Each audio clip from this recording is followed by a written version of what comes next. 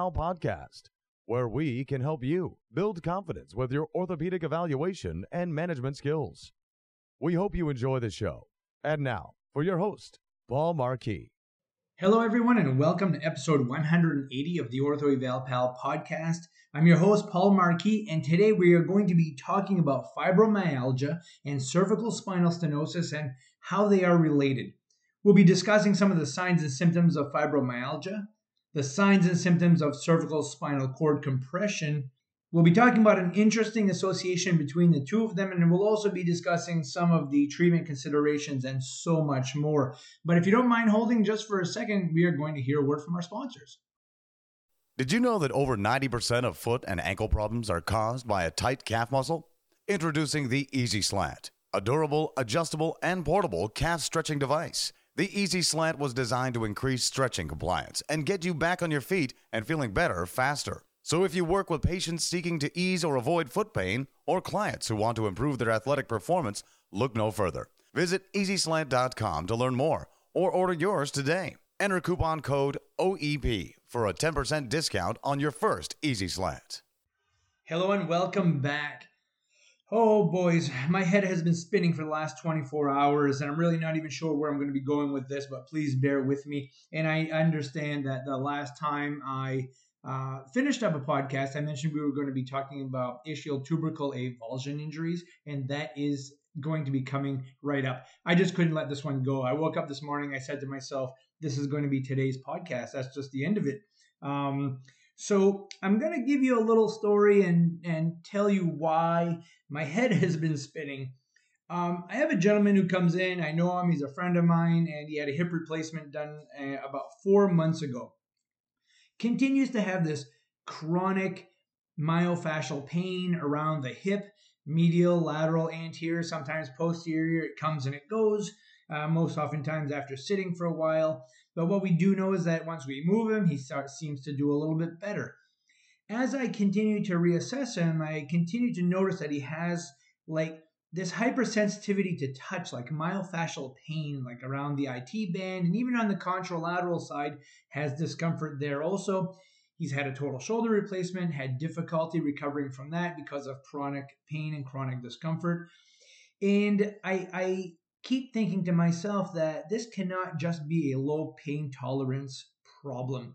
This is a gentleman who's worked hard all his life, and in using large heavy equipment and doing all kinds of activities, and just doesn't present like somebody who would have low pain tolerance. When I just thought about this last night, I remembered treating him and evaluating him for his cervical spine and noticed that he was not able to extend his neck very well, and this made him feel really uneasy. Just didn't feel really well at all, and I was kind of suspecting some sort of a cervical spinal, myelopathy at that time. And it just was blown off, and he did not have it, checked out or followed up on or whatnot. And so I see this gentleman yesterday, and I keep racking my brain about why he continues to have this pain. So I want you to just kind of think about that and see if that matches up with some of the patients that you may have where they should be getting better, but they're not. And why are they not getting better? Especially, if there's no problem with the surgery, there's no problem with the instrumentation, the fixation or anything like that.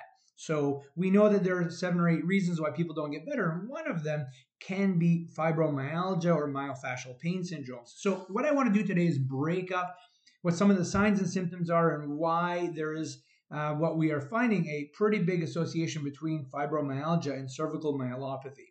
So let's talk about the symptoms of fibromyalgia first.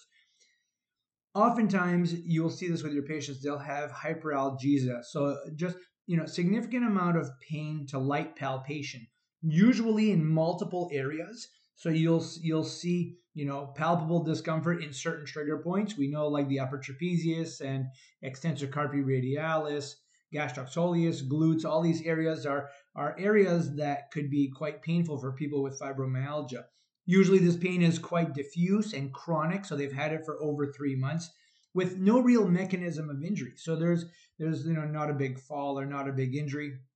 And typically these folks with fibromyalgia will have pain above and below the waist. So it's not specific to just the arms or just the legs or just one side over the other. And commonly will have, fatigue, and fatigue with minimal activity or minimal exercise. So it's not just generalized fatigue or being bored or anything like that. These folks will have headaches, and they might even have a sense of instability, or you'll notice an instability with their gait. And they can have paresthesias throughout their upper and lower extremities, and that can be quite common.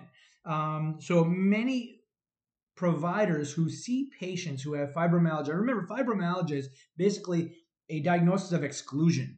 Okay, you do X-rays, MRIs, and all kinds of scans and blood work, and nothing really shows up. So these people have generalized discomfort all over, hyperalgesia, and fatigue.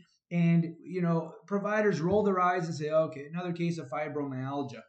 But what I want to do next now is kind of, skip a beat and go toward cervical myelopathy. I want to talk about cervical spinal stenosis and the signs and symptoms there. So now remember, cervical spinal stenosis, especially cervical central spinal stenosis, is when the spinal cord is being compressed somehow. Now it can be bone spurs, it could be a hypertrophied ligamentum flavum, you could have a herniated disc that pushes centrally into the spinal cord, and so that canal is now smaller and causing compression to the spinal cord, and you'll see less cerebrospinal fluid flowing through, and that compression can cause some problems, some pretty significant problems.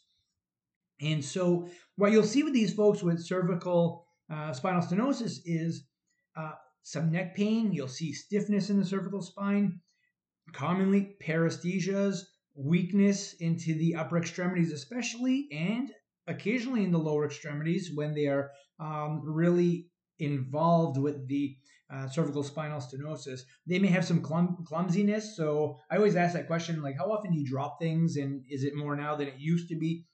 They may have some balance issues. Oftentimes, these folks are hyperreflexive, so they will have very jerky reflexes, especially of the upper extremities, but also of the lower extremities. They may have a positive Hoffman sign, positive Babinski test. They can have clonus of the wrist and ankles, and they might even have some bowel and bladder dysfunction, and also some radiculopathy. It's not uncommon to have some radiculopathy when people have cervical myelopathy. Okay, so why do we need to recognize this correlation? Well, the treatment for fibromyalgia is pretty well recognized out there in the rehab world and in the medical world, where you want to get these people active, but not so active that they over fatigue themselves. We know that pool therapy can be quite beneficial. They seem to like that. Anti-seizure medications such as Neurontin, gabapentin, Lyrica, things like that can also be helpful with decreasing this neural activation and hypersensitivity type pain. I've always found that treating people with fibromyalgia, they have to be on a positive goal-oriented program. So they need to see that they are meeting their goals, and this is there's some sort of a positive progression. And, occasionally these folks require some counseling just to deal with this chronic pain because it can be so overwhelming, and that's not uncommon. But with that being said, how many of you have had great success treating fibromyalgia? And I can pretty much guess right now that there are not too many hands going up, because I've not had great success treating patients with fibromyalgia. So the next time you see somebody with quote unquote fibromyalgia type symptoms, or they come in with that diagnosis, I want you to do a myelopathic screening of this patient. I want you to think central cervical spine stenosis. Okay, so I want you to take a look at their cervical spine MRI. I want you to check their reflexes, and I want you to be proficient in reflex testing. And I've gone through this over and over and over again in the past, but I find I still see people not doing reflexes, deep tendon reflexes correctly. So be proficient in doing deep tendon reflexes, but do C5, C6, and C7. If they are hyperreflexive, you need to be a little bit concerned. Then right from there, you go down and do the lower extremities. So do L4 and S1, patella tendon and Achilles. If they are hyperreflexive there and those reflexes are really jerky, you then need to become a little bit more concerned. Okay, now all these tests I'm talking about here in this segment, I will have videos in the links of the show notes. So if you want to see these and a lot of these with patients who are positive, make sure you check out these videos. It's pretty cool. These people will oftentimes have a Hoffman's test, a positive Hoffman's test. Also check for a Babinski sign if they have a positive Babinski there, okay? You want to do clonus testing at the wrist and ankles to see if there's excessive clonus there. And I always ask about bowel and bladder issues. It's not uncommon for people who have fibromyalgia to be on a pain medication that causes constipation. But when it comes to bladder issues, people with cervical myeloradiculopathy or myelopathy will have the difficulty starting to urinate, or sometimes they'll have control issues. They won't be able to hold it, and so that can be a concern also. I also do manual muscle testing to see if there's any significant weakness from one side to the other. If they develop weakness in the lower extremities, also you need to then be even more concerned. I also like to do a Lhermitte sign where the patient is just sitting there and you flex the cervical spine. If they get a shocking sensation throughout the arms or legs, that's a pretty big red flag. These folks need to be seen by a neurologist and or neurosurgeon and be evaluated. So from there, what I want to talk about is the association, okay? So there was a study that was done where they had taken 270 patients that had fibromyalgia. They were clinically diagnosed with fibromyalgia and had cervical spine x-rays and MRIs to find that 46% of those people had spinal stenosis of the cervical spine, central cord stenosis, and 20% of those had a Chiari syndrome. And so that's, 66% of those people had some sort of cord compression, and they also had fibromyalgia. So that's a pretty big number, and that's pretty significant. And then another study that was done found that 71% of the fibromyalgia patients had cord compression at the cervical spine. Now, to me, that's just not coincidence.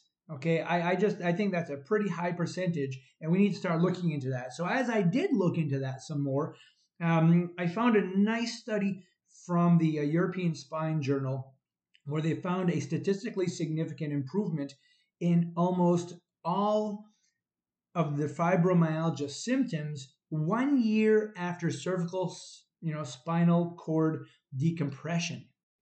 All right. So it was statistically significant. These people immediately after surgery already started to show some improvement with, less hyperreflexia, better balance, less pain, and all of those things.